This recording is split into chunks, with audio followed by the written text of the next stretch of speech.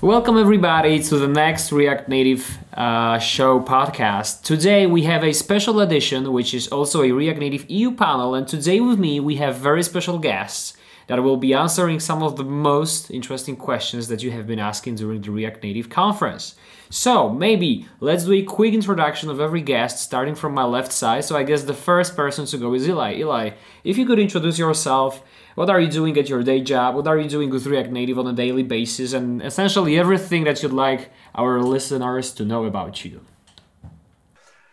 Ooh, that's an interesting question, Mike. So I'm Eloy. I currently work at Microsoft, and I work on their React Native needs in Office, which day-to-day means that I'm working on getting macOS React Native up to speed with the other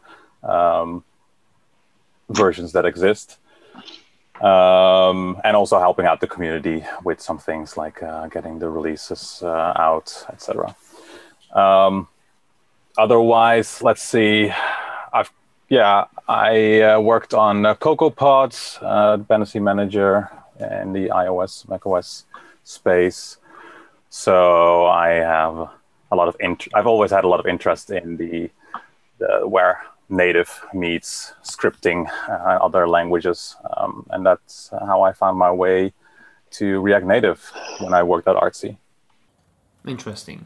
Yeah, I seen a couple of your recent PRs around native code.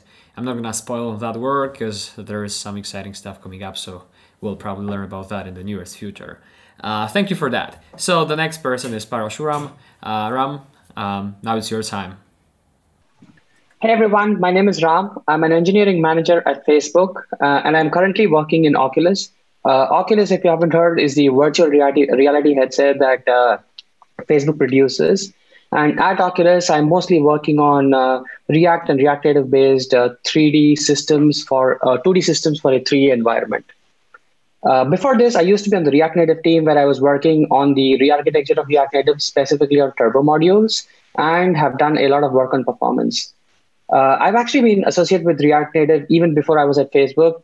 Before Facebook, I was at Microsoft. And if you folks remember Code Push, I was the PM on Code Push trying to help people push their code faster. And I also helped build the VS Code plugin for React Native. Building mobile applications for iOS and Android using JavaScript is something that's always near and dear to my heart. In fact, I'm also a Apache core committee member of the Apache Cordova project, or more commonly known as PhoneGap project. And during my time at Microsoft, I've done Xamarin. So as you can see, I've played around with all the technologies, which is not Java and Objective-C, that you can use to build mobile applications. So that's me. That's really exciting. And I think when I think about the first time we met, I think that was on a conference in the US when we were talking about Code Push. Actually, that was back when you were in Microsoft. That's been quite exciting times when Code Push was just starting. So that's been quite a while ago now, I think. Okay, thank you. So the next speaker is Monica. Monica, if you could tell us a few words about yourself and what you are doing with React Native on a daily basis. Sure. Hi, all. So my name is Monica. I'm a software engineer at Major League Soccer, and I'm currently working in a few exciting projects within the league, but mostly focusing a lot in mobile development with our MLS app. Our app is what we call a hybrid app, but about 70% of it is built in React Native, and then the rest Swift and Kotlin, and that's how I use my time at work. Nice. That's pretty exciting. And how do you like Kotlin compared to Java? I think I like it better than Java, definitely. What I like about it is the automatic conversion when you copy and paste the stuff to the JetBrains editor. That's a real killer feature for me. Yeah, okay. Thank you about this. So the next and the last guest on our podcast today is Kudo. Kudo, if you could tell us a few words about yourself, that would be awesome. Okay. Hello, I'm Kudo. I'm a software engineer of CloudMosa. CloudMosa, day job is about development of browser. So I'm really a part-time for React Native because my day job totally not related to React Native at all. For the part-time, I have some side projects such as React Native V8, and I also previous JavaScript core maintainer. And this time I have a React Native skier. So I'm from the day job, I got most familiar with Chromium code base because we are doing browser based on Chromium. So I got a lot of familiar with Chromium code base. That's why I do VA or Skia Flutter as well. Nice. That's really exciting, and I think I already said that during the conference. But when we met for the first time, I remember your messages in those C++ related channels on the Discord community. That's been always blowing my mind for a while. I even thought that you were working at Facebook because the amount of comments about turbo modules made me think that you are maybe actually working on that. And then it turned out you were actually external contributor. So respect for that. All right, so thank you for introducing. As you can see, we have a really great guest today to talk about React Native. So maybe let's start with a React Native EU question. How did you like the conference? What was the most exciting thing about the conference that you liked so far? And we can start from Eli first. Hey, I really liked that it was online, of course. As you know, I am always remote, and also I think wasn't it the first React Native EU that I broke my I stopped doing any conferences, and then I figured like, okay, well, yes. I'll do this. Yeah. I was proud of myself that I can convince you. Yeah. So I really like not having to travel and doing it remotely. So I think that was definitely the upside part for me. The talks that stood out to me, that wasn't necessarily one that stood out the most to me. I just really enjoy hearing other people talk about React Native because, as you know, I work alone here in the Netherlands, and it is fun to have these people talk. I enjoy being at the conference, talking with people about what they're doing day to day, and that's what I enjoy most about the conferences. And having this conference around this technology that is so exciting to me.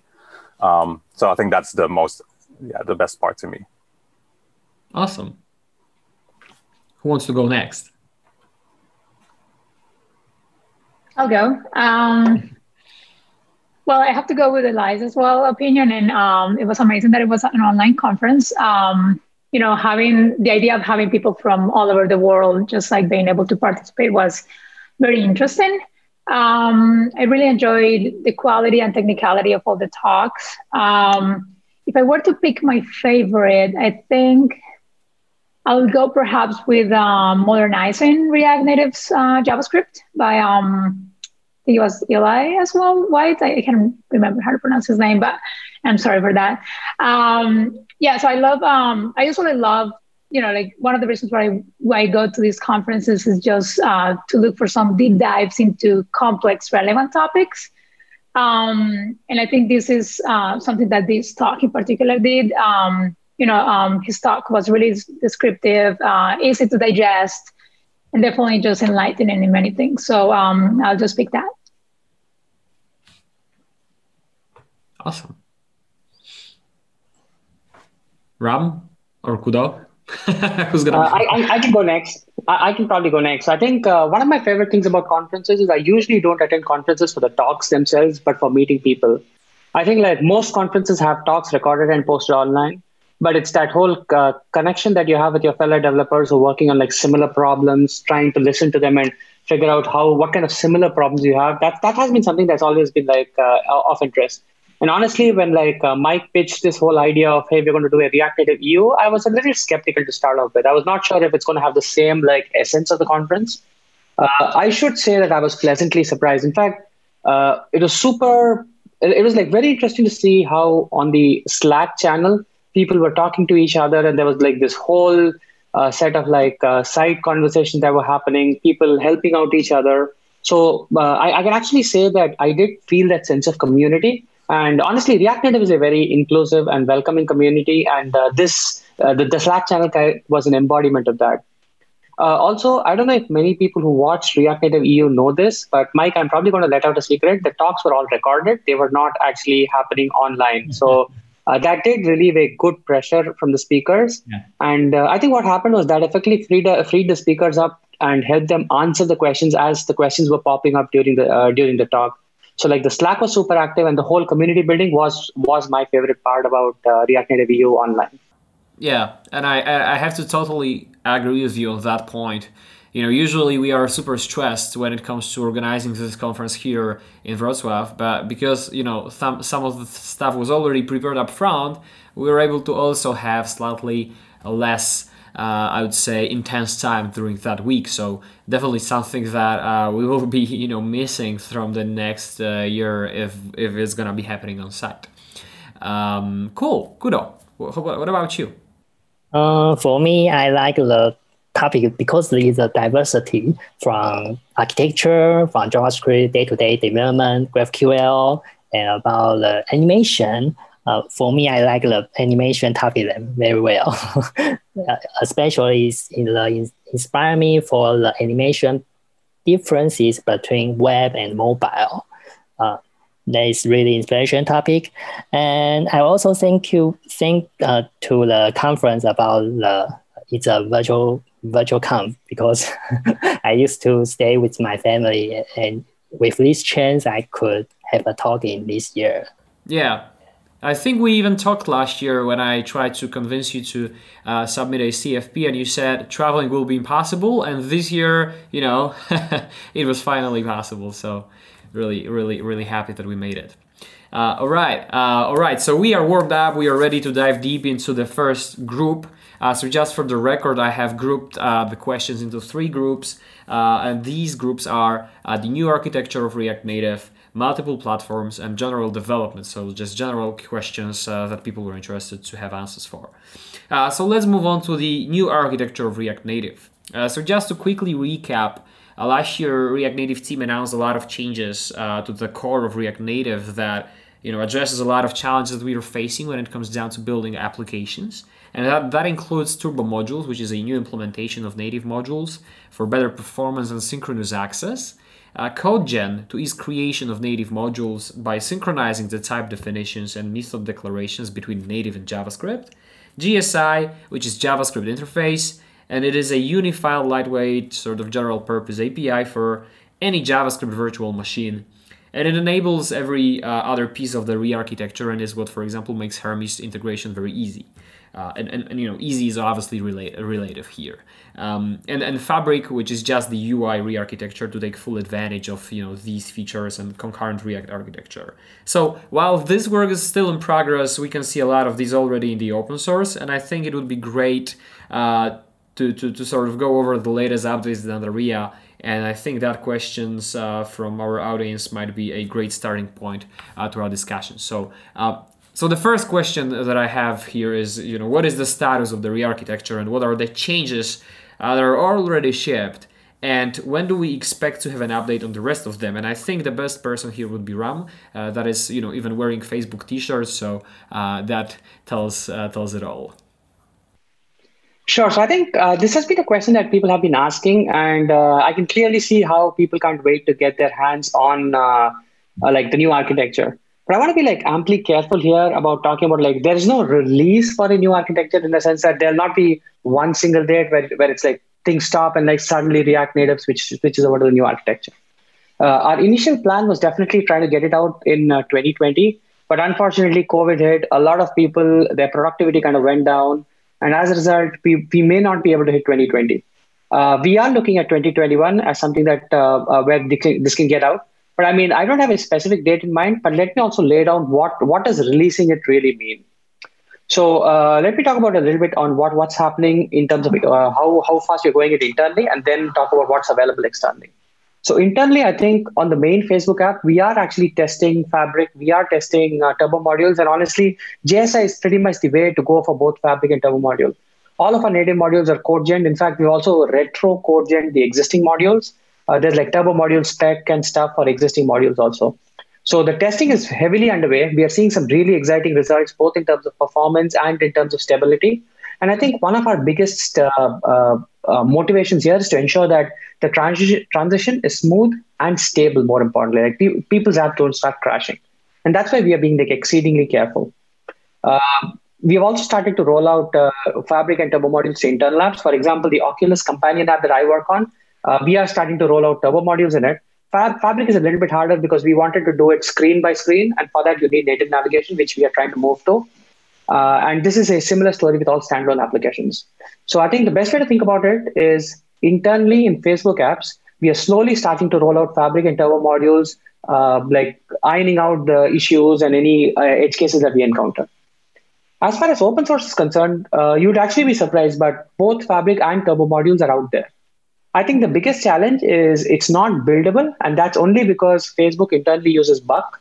So all of our build scripts are reliant on Buck. Now, this is where I think we can use some help from the community, and I think someone did this for iOS, where they picked up the iOS Turbo modules in Fabric systems, wired it up into the Xcode build, and they were able to build it. We haven't done that on Gradle yet.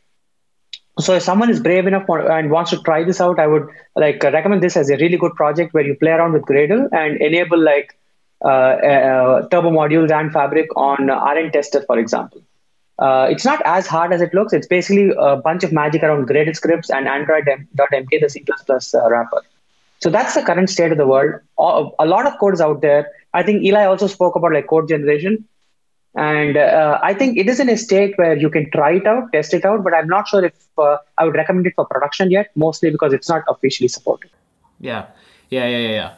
Thanks for answering that. And actually, you would be surprised. And I mean, I'm not surprised because I've been there already. How quickly sometimes it might be, how easy it sometimes might be to kind of release some of these internal pieces into React Native for iOS. For example, on the Hermes side, compiling it for iOS is theoretically just doing some changes to the CMake, which on its own is very hard. But I was kind of surprised that essentially the code is just C++. So as long as you compile it, it theoretically can run. So not a lot of magic there inside, as someone would think.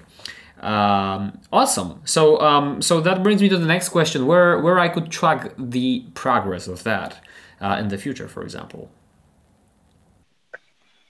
I think Monica also wanted to answer this, but let me quickly give a spiel of the discussions repository and the history, which I probably haven't spoken about. So I think almost 1 year ago when I was in the React Native team, I realized that there was a lot of discussions that are happening one-off. And one of our goals in the React Native team was to be inclusive and ensure that every discussion is transparent and people understand the rationale behind what's happening. That's the reason why we created this repository called Discussions and Proposals, where people, anyone in the world can submit a proposal. People can critique it, look at what can be implemented, and then go ahead and implement it. So we have this proposal called Discussions and Proposals, and there are issues related specifically to Turbo modules and to Fabric.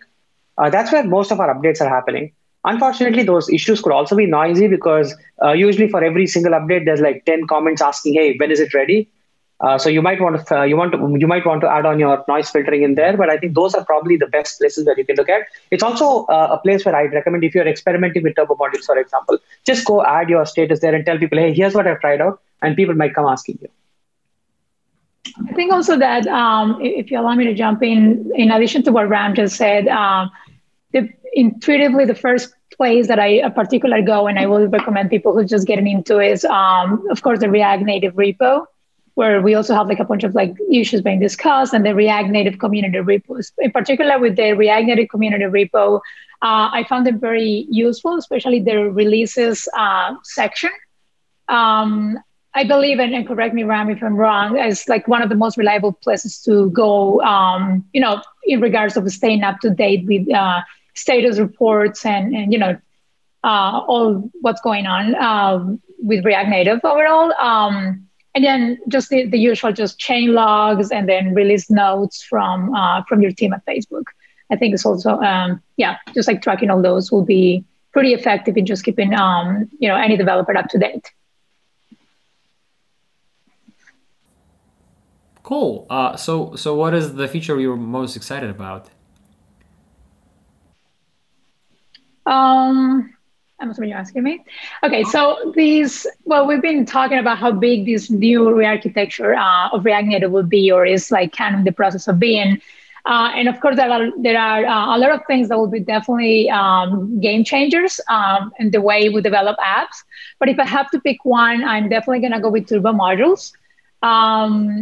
This new feature that pretty much tackles, the most in terms of performance and safety. And I really like the idea of having tape safety between native code in JavaScript.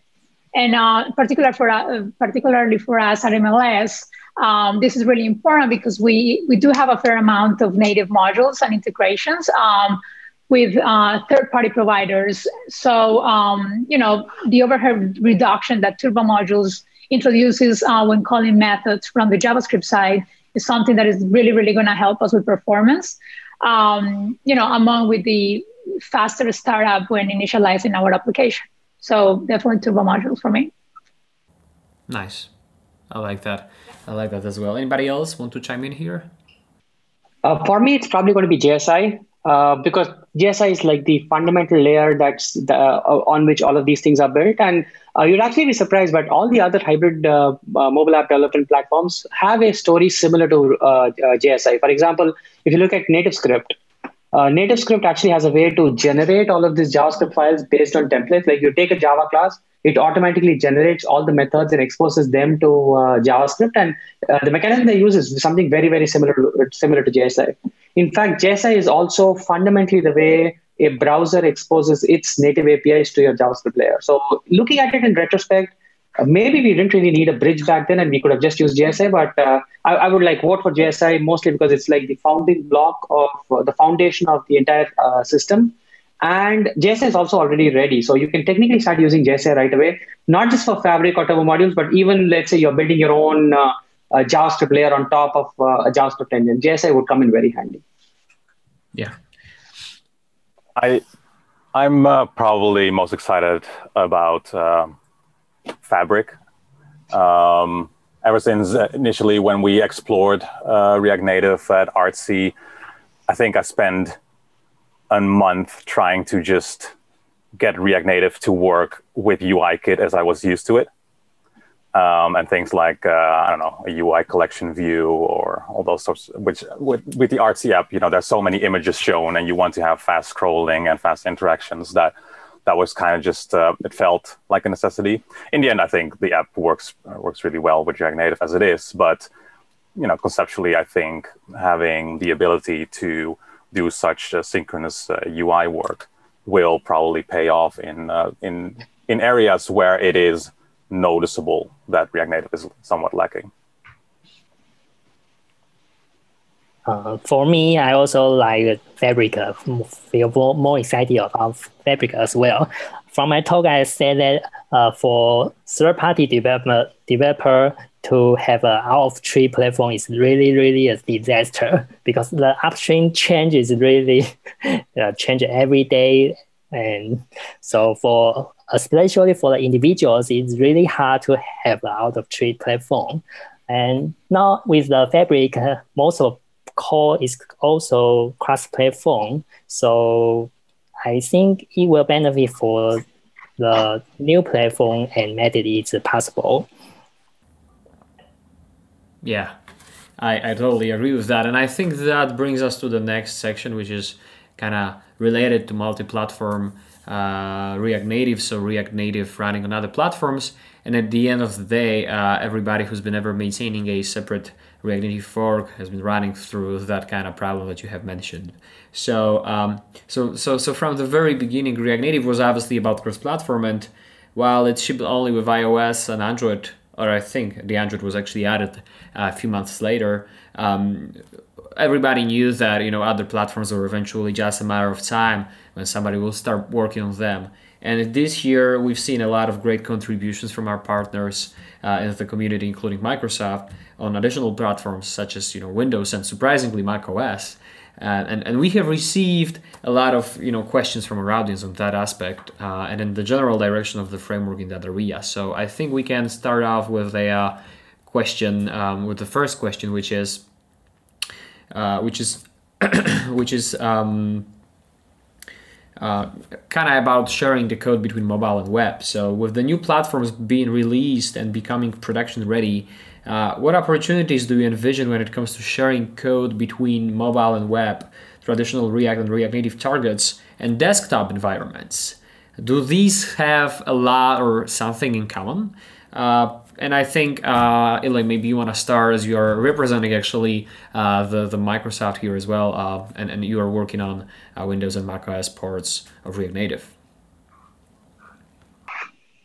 Yeah, well, so I think, clearly any code that is not necessarily UI related or particularly dependent on the OS will be easily shared as plain JavaScript.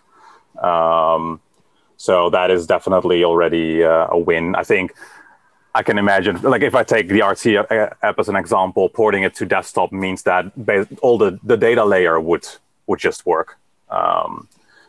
So the pieces, and then when it comes to the UI, large pieces of the UI would work. I think people are familiar with Catalyst. It would be somewhat similar to that. You are able to leverage most of the UI, but obviously there are some paradigms that you only have on desktop and then some extra APIs.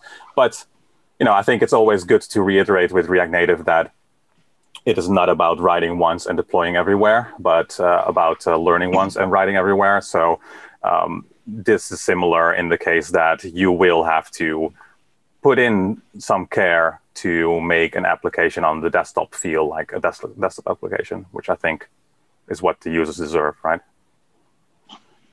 Yeah.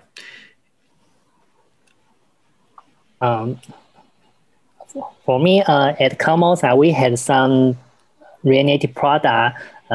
Our first product is about React Native Windows on WPF platform.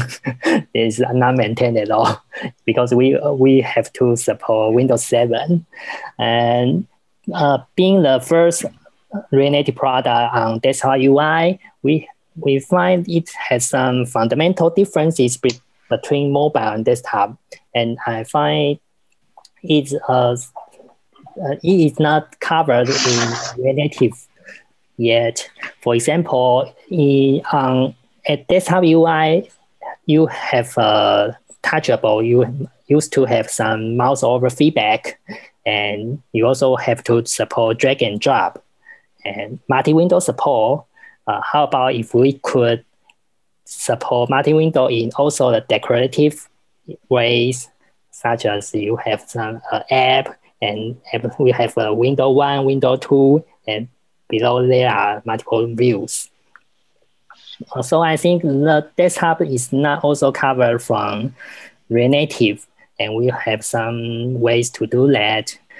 But in our experience, we had a desktop UI, and we had a Windows platform, and we also co-share for web and enjoy it as well. So we have about 50% co-share rate. So I think it's really doable for React Native. Nice. That's a very, very healthy number, I think, when it comes to code sharing. Can I just touch on so it's definitely true, obviously, that things are still up in the air. But when it comes to, for instance, these pointer, like mouse events, whatnot, touchable, we are actually currently in the process of working with Facebook, both for the mobile platforms and for the React Native web platform, and for taking into account macOS and Windows, how to best provide a cross-platform API that works for all those. Yeah, if I recon this, I think there is a discussion and proposals issue or PR about that, where it tries to kind of propose a standardized approach to handling these things. I think I've seen it before, and it's kind of aligned with what you were saying, so it might be interesting. If I find it out, we'll include it with the podcast for those of you who are interested in following up on this. On this topic, I also wanted to up-level this discussion a little bit. I think while we've been focused mostly on React Native, because I understand that the audience here is about React Native, I think up-leveling this and talking about React platforms as a principle is also pretty interesting, because even in the React world, people have been writing custom renderers forever. This existed even before React Native itself was a platform. For example, we have had some really good demos from Ken Wheeler on React Music, for example. or even Nicholas on the React Native Web. Then I wrote a render around like React Web Workers, which is pretty much React Native. React 360 is actually like React Native in like a 360 environment. So I think we've been having this discussion around the principles of up-leveling it and calling it a React platform. And I think this is a blog post that Eli published some time ago on the React Native blog, where he talks about the concept of, hey, the fact that React itself is a declarative UI paradigm kind of lends to this idea of adding multiple platforms. So with that in mind, if we were to up-level this discussion, the way I see it is React would be the top-level root node, and then things like React DOM, React Native Windows, React Native Android will all be siblings, all of them adding different levels of abstraction where you can say, hey, maybe the data fetching relay or the GraphQL components can be the same, but all you care about is the leaf node components that are different. I also want to be very, I want to ensure that we also understand that it's very critical to embrace the platform. Just because we are sharing code does not mean that we give up on the iOS-specific interactions or Android-specific interactions. So I think as people are thinking about code sharing, it's critical to ensure that your app looks and behaves like a native app. And I think that's the biggest promise that React Native brings to you. Yeah, great, really great point. I think that's one of the reasons why a lot of React Native applications are performing and looking better than typical hybrid approaches, just because React Native has been always about embracing the platform. And it kind of brings us really nicely, which is a surprise, to the next question, which is about Flutter, which takes slightly different approach. And we've seen a great Kudos talk on how we can render React Native components potentially to Skia, which brings us very close to what Flutter potentially is. And there's been a lot of developers talking about Flutter being superior because of being synchronous. And this is getting also kind of outdated as we are getting into the new architecture of React Native. So my question is, do you think this, and I'm talking about this kind of Skia render potentially and this synchronous access, is kind of an interesting achievement for the Flutter community? And would it make React Native a sort of interesting alternative and choice for them? What do you think about that? I heard some people like Flutter because they don't like JavaScript. Okay, I don't have comment for that. And I don't think React Native Skia will inspire them. So for me, React Native Skia is also my self-challenge to learn more about Fabric. And I also want to prove that React Native could extend to another different platform such as Flutter. And the project current state is still far from production because we still miss some critical parts such as compositor, because we want to draw each view in our own. So, but we have some community to do this project, so maybe it will be possible to be a true product. And I would like to borrow some code from Flutter, so maybe the project will be React Native Flutter. That would be good connection of very great keywords from the search engine perspective, I think. Ram, maybe you wanna kind of chime in from the synchronous and asynchronous perspective, because I know you've been always very passionate about these aspects of performance. So kind of interesting to see your perspective on that as well. So I'm actually a pretty huge fan of Flutter, and I think the people who have developed Flutter have the architecture that they've come up is pretty interesting. In fact, if you think about it, React Native has always been about questioning our assumption and looking at how we can stretch the envelope. I think Flutter does exactly that, and Flutter's primary hypothesis is that, hey, why do you need all of these different rendering layers in Android if you can just go directly draw it to the GL layer or directly draw it to the graphics system, right? And that's what makes Flutter great, because basically what you do is your Dart commands are taken and written to Flutter. And it does it in a synchronous way. Now, that's one of the really interesting things that Flutter offers. And I think Kudo's experiment with React Native is a very good way to figure out how can we combine the ease of development in terms of declarative UI. So some of the good things about React is that it's easy to reason about. The UI is declarative. With things like hooks, you know that, hey, this is the functional part of it versus this is the part where I have a side effect on my component, stuff like that. So this whole developer-friendly developer mindset is taken to the performance area where you're like, hey, now that I've taken care of developer experience, let me also take care of user experience. So I think it's a pretty good exploration. I'm not a great fan of like comparing React Native versus Flutter. I know that the JavaScript community kind of likes drama and tries to say which one is better. Personally, I think that there is like really good things in both React Native and Flutter, and we are starting to learn from each other so well.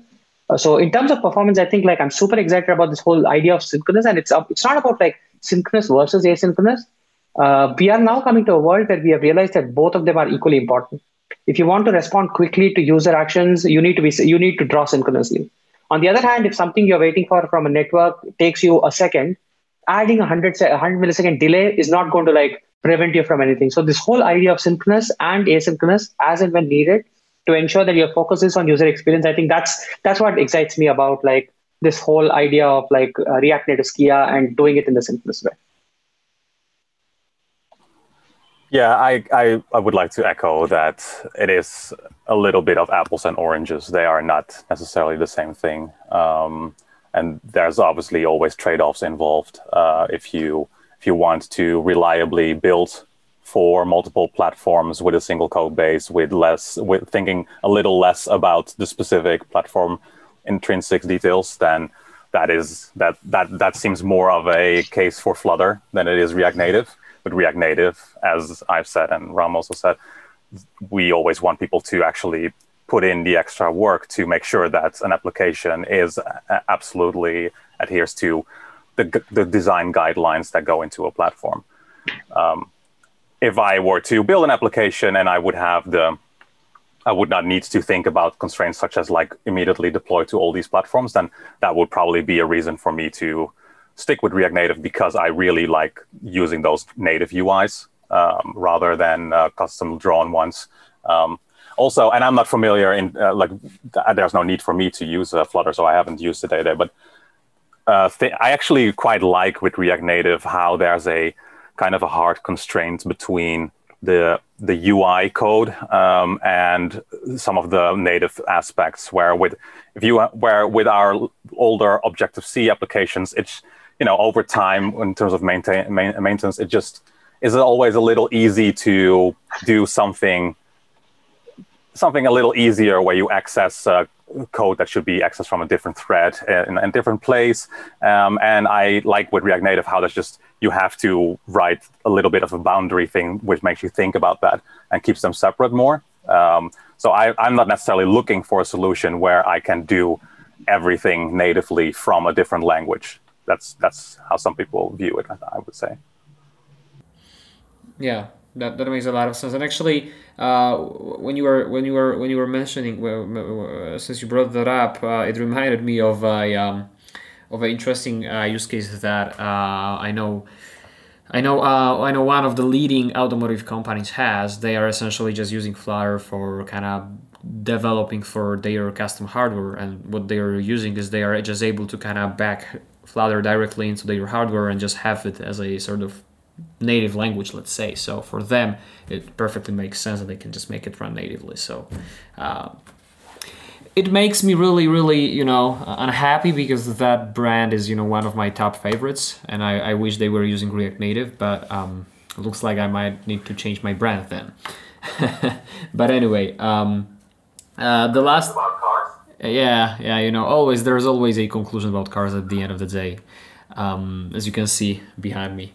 But going to the next question, actually, Eloy, that's the one, I guess for you, but I'm pretty sure that others might have some interesting insights here as well from the open source perspective. And we briefly talked about it before in terms of how do you maintain your fork, your platform, when you have to keep your code in sync with the master. And what I specifically would like to understand about it is how do you backport some of the features? So say code gen lands or is kind of turned on by default. how do you make sure that these features work with your fork? Do you have some sort of special syncing mechanism, or is it a very, very hard, manual, painful work? I just it would be great to understand how hard or how easy this might be for you on a daily basis. Yes, it would be really great to understand.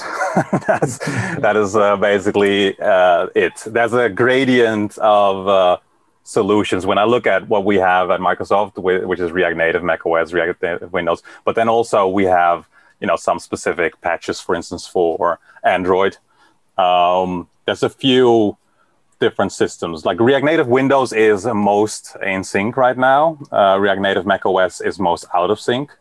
React Native macOS currently just means, pulling all the changes from, that's what I'm doing right now, from 0.63, and then reapply, and I'm merging all our forked changes. And the forked changes are literally just, because iOS and macOS code in many cases is so similar, but it is not that easy to have them neatly factored out.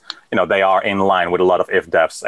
Luckily, there's a lot of comments that demark those places, but it is a very manual process. The Android one, and also the Windows one, actually, is a little different, where they've extracted all these fork changes into a set of patches that is reapplied automatically whenever the upstream changes are pulled.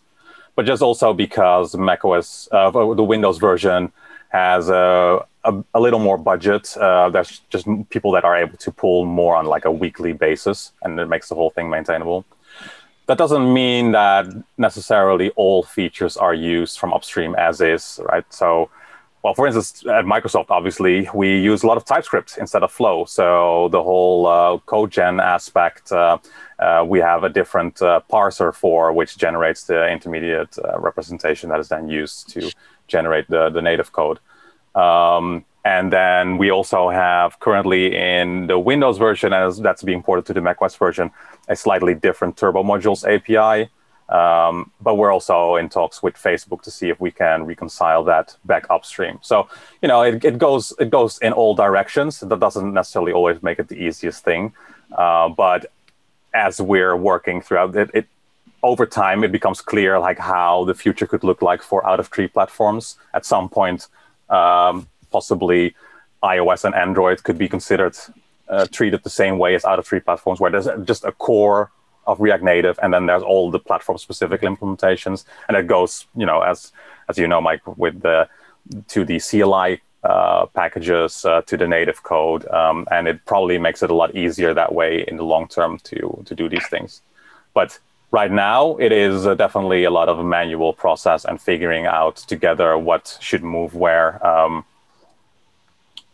as we try to keep that up to date. macOS is definitely, like I said, it's a little lagging behind because of how manual the process is. Yeah, as you said, from the CLI perspective, we are already kind of doing this by having, iOS and Android commands to ship as a separate packages, which might be hard to describe here in this podcast. But all I wanted to say is that, sometimes I feel like React Native was so great from the conceptual perspective that the variety of out-of-tree platforms were faster to appear than the framework itself was ready for them. And I feel like we are working on that right now to make that, kind of easy for you and other people to integrate with. And I'm happy that from the CLI perspective, we are doing small changes, but I'm also kind of excited about the, destructuring of React Native into smaller packages. I think there's somebody working on that as well. So, exciting times ahead, I think, for out-of-tree platforms, or actually platforms, because I think somebody banned use out-of-tree at some point. So let's not use that, I think. Yeah, I think in terms of like the simple example when it comes to abstracting things, right? It's like, so this iOS and macOS shared code, there would likely be a shared package that is Apple or whatever, Apple code. And then there would be an iOS out-of-tree or an iOS platform implementation and an macOS implementation that both rely on the shared one. And the same, I imagine, would happen with the CLI packages. Yeah. So I think that's a great time to wrap up this sort of multi-platform part of our panel. And as I said, looks like we have exciting times up ahead. I can't wait for actually trying out macOS, React Native, and actually trying it Windows again. Back in the day, I only tried C# or C++, and that didn't turn out really well. So it might be a good time. So the last section with just a few basic questions about general React Native development. We can talk about new architecture, we can talk about multi-platform, but at the end of the day, we all create some kind of React Native code, and we solve some maybe challenging or typical daily problems with React Native. So maybe we can start with that one. What was the biggest or the latest performance challenge or that you have faced at your job, and how did you solve that, and what were the takeaways from it? We can start with Ram. I was wondering, it's performance. There's no reason I wouldn't take it. So on the React Native performance part, I think, and this is also what prompted me to do the talk at React Native EU. I think the mistake I made was I kind of was talking about native performance and improving native performance over and over again. But one of the things that I realized is that there's also a ton of performance issues in the JavaScript side of the world. So the latest performance issue that I had was around JavaScript thread being super busy. And as you know, you can spawn many threads on the native side. There are a lot of solutions there, but on JavaScript, there is not much. And if your JavaScript thread is busy, if you click a button, it shows. You can actually see that the JavaScript button click does not go through. And I was trying to understand what happens. And I think to your question about what is the issue was the JavaScript thread was slow, and I had no clue how to solve it. I also discovered that the JavaScript profilers used to work with JSC and are broken on Hermes. And we have an internal tool that we were able to use to get the sampling profiler running. That's when I also realized that there's nothing exists in the open source. And luckily for me, we had the MLH fellowship program, which is a program to bring in new students and new contributors into React Native and get them to build stuff. I was actually super lucky to get into that the project got accepted into MLH, and we had two really talented students build the visualization for the Hermes sampling profiler in open source. So I'm hoping that if just like me, if people are also facing issues with JavaScript performance, that's one tool that will come in handy that people can use and build.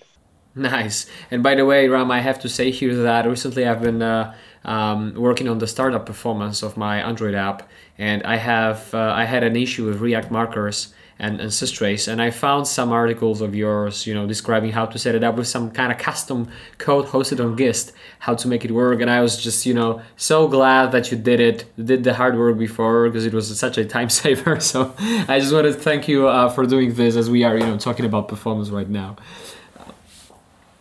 All right, Monica, I think you wanted to say something as well about the challenge that you had in Major League Soccer. You're working on a product, I think, so there might be some interesting problems that you are facing every day. Yeah, there are actually multiple performance, gaps and challenges that we are faced with all the time. But the one that when I was thinking about this question, that came up to my mind, because it's I guess the most challenging that we have had in the recent time has been our massive upgrade of our app. We were, just trying to migrate to Android X, which again, sounds to be something way behind, but because we have a lot of libraries that we depend on and so much of native code, we were just recently doing it. And after doing this, just the upgrading of some of our major libraries, like React Navigation, for instance, made the process of migrating overall very challenging, especially because we had some libraries that were already considered legacy code and had kind of changed everything internally. So this particularly forced us to think about ways to solve issues like total incompatibility with the new APIs, right? So the whole process, which led us to have great increases in performance, was definitely something that every person who's developing in native always has to face. And I think it was important to bring it up here, because we also face it at MLS, having a bunch of engineers working on it and just being an app that we have developed for quite a long time already. Yeah, totally agree. And actually this, I think, brings me to the next question, which I can ask you as well as a follow-up from the migration perspective. because there is a lot of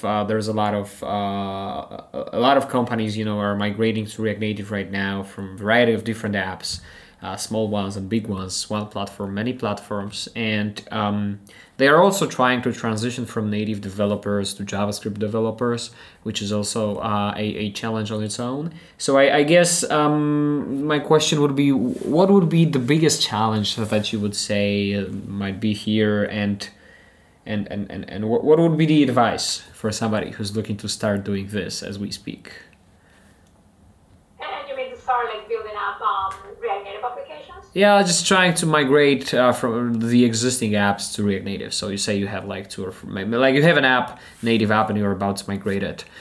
So that's a intermediate brownfield app that's eventually gonna be greenfield, hopefully, when they are ready. Oh, there are many things that we have to take into account, but I think dividing the process in chunks is perhaps the smartest thing to do, as well as determining compatibility from the libraries and all of the parts of your app with, in this case, React Native, but everything that we're trying to develop. Sometimes, and what we have found out so far is of course, React Native is amazing and we love working with it, but there are things that are still we need to tweak and move around so we are compatible with some of the libraries for third-party providers that are not working with a React Native mind. And then this kind of goes with what Ram and Kudo were talking before about they don't, and I guess everybody, they're not, all the libraries are not just the same thing competing for the same. And in other languages as well, so I guess understanding what are the limitations and capabilities of the libraries that you have on the native side, and then what are the limitations and capabilities that React Native offers is a perfect starting point for everything. Yeah, I would agree definitely with that. When we started converting the Artsy app, I think for a lot of people it is very tempting to want to think about JavaScriptifying all of it as soon as possible, but that I would say that is not really necessary, and you can probably focus on other things first. Also, there's some cases where you, depending on the company, where you will want to keep native code anyways, and which actually, this conversion, the Artsy app, is so long ago that I don't know how much it really applies to technically to companies nowadays. Actually, that is my React Native EU talk about, so you can just look that up on YouTube. But it's more interesting, I think. I don't know if you were hinting at that, Mike, but obviously it's not just a technological thing, right? It's working with people, with developers, and I've had many conversations with companies where they try or they consider introducing React Native, and we actually now that we're talking about it, actually remember from Artsy, a few people did a conference at Facebook, a small conference which is Artsy x React Native on YouTube, and my colleague Maxime did a great talk about learning how to learn, which is more about the psychology of developers and considering that aspect, as she was, when I introduced React Native, and how I did not necessarily truly considered all of the aspects, how that affects a native engineer, how they suddenly are dropped into something new, how their specific skills are, how do they fit in. I think in the end, at Artsy, that was a good mix where we now have the ability to have a lot more people working, more product teams working on the application, but we definitely always tried to embed a native expert into each of these teams to ensure that we have the quality that we're looking for. But it's not something that you can just take for granted or just consider it's easy win budget-wise, let's just switch to JavaScript. That's probably a recipe for disaster if you have a larger team of native developers. Right. Yeah, I totally agree with that as well. Actually, this is something that we run many times when we are working with clients that are about to do this transition. Technology is one thing, but then trying to kind of get into the existing organization where there are native developers, different teams. First, you have to sell them React Native as well and kind of demonstrate the benefits of that, and this becomes a challenging task on its own. So I guess as soon as everybody's on board, you can say that you have some kind of success already achieved. Cool. So I think that's it from the questions that we have received from the React Native EU. Obviously, there is still a lot of questions that we had. I think we had more than 100. And I decided to group them into smaller talk-oriented questions, and every speaker received them in an email, so we will be working on them in a follow-up. And if we were about to answer 100 questions here, we would probably have to spend the whole day, which would be impossible given the time zone differences we have here. So I guess that brings us to the end of our panel, and I wanted to thank you very much for joining. And I know that you are all from different places from the world, so we have we have Ram where it's 7 a.m. or 8 a.m. right now. Kudo, that's probably like just minutes before midnight, and the rest of us is kind of somewhere in between. So it's been a really challenging thing to pull off, and I'm really happy that we made it. So all I wanted to say is thank you for taking part in this podcast. I hope that you liked it, and yeah, just thank you for being part of this, and I'm looking forward to seeing you again, maybe on a podcast as well. Awesome. Thank you, Mike. Looking forward to seeing you all again as well. And perhaps consider still some online as components, even if at some point conferences do go live again. Yeah, well, for what it's worth, I think, one thing is that we've been recently talking together a lot because we are working on some crazy stuff. So I'm hoping that, we might have some pair programming like this more often rather than just talking, because, it always makes me happy to see faces and to speak with developers, because we kind of write 99% of time, and then it is so stressful experience for me to talk with you because, we don't talk often, like we usually write. So there's a lot of, information coming, like the face, the smile, the gestures. So it's pretty fun experience, but yeah, we should do it more often for sure. Okay, thank you once again, and hoping to see you again really soon.